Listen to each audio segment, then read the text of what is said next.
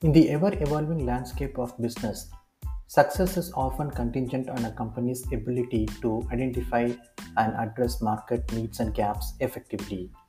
Whether you are a startup looking to disrupt an industry or an established company aiming to stay competitive, understanding your target market's desire and pain points is essential.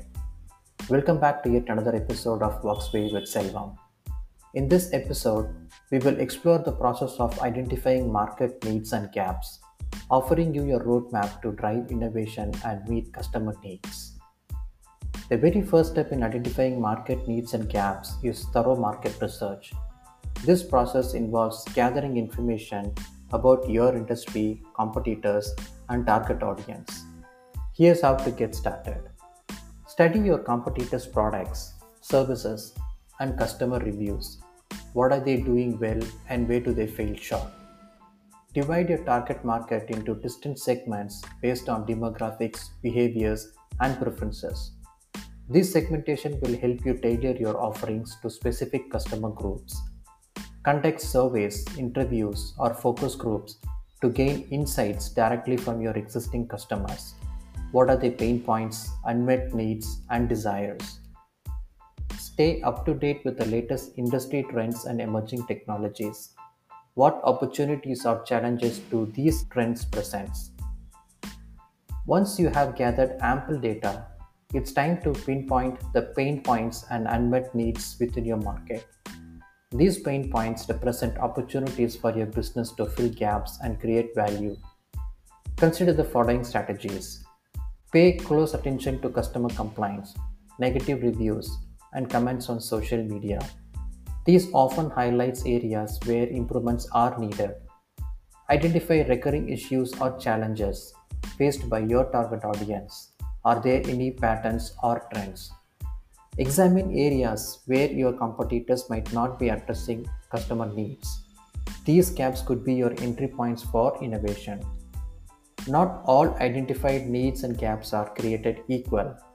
To maximize your efforts, prioritize the opportunities to align most closely with your business goals and capabilities.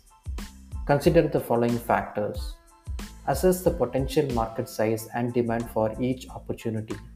Is there a substantial customer base willing to pay for your solution? Evaluate whether your company has the resources, expertise, and technology to address the identified gaps effectively.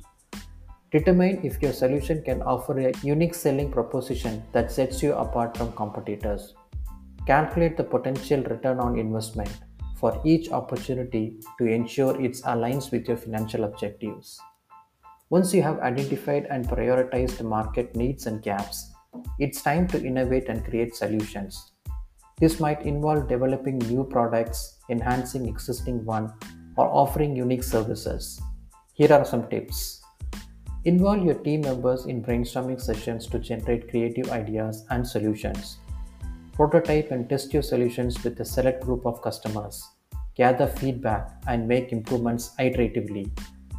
Be ready to adopt and pivot as market dynamics change. Continuous improvement is essential to stay relevant.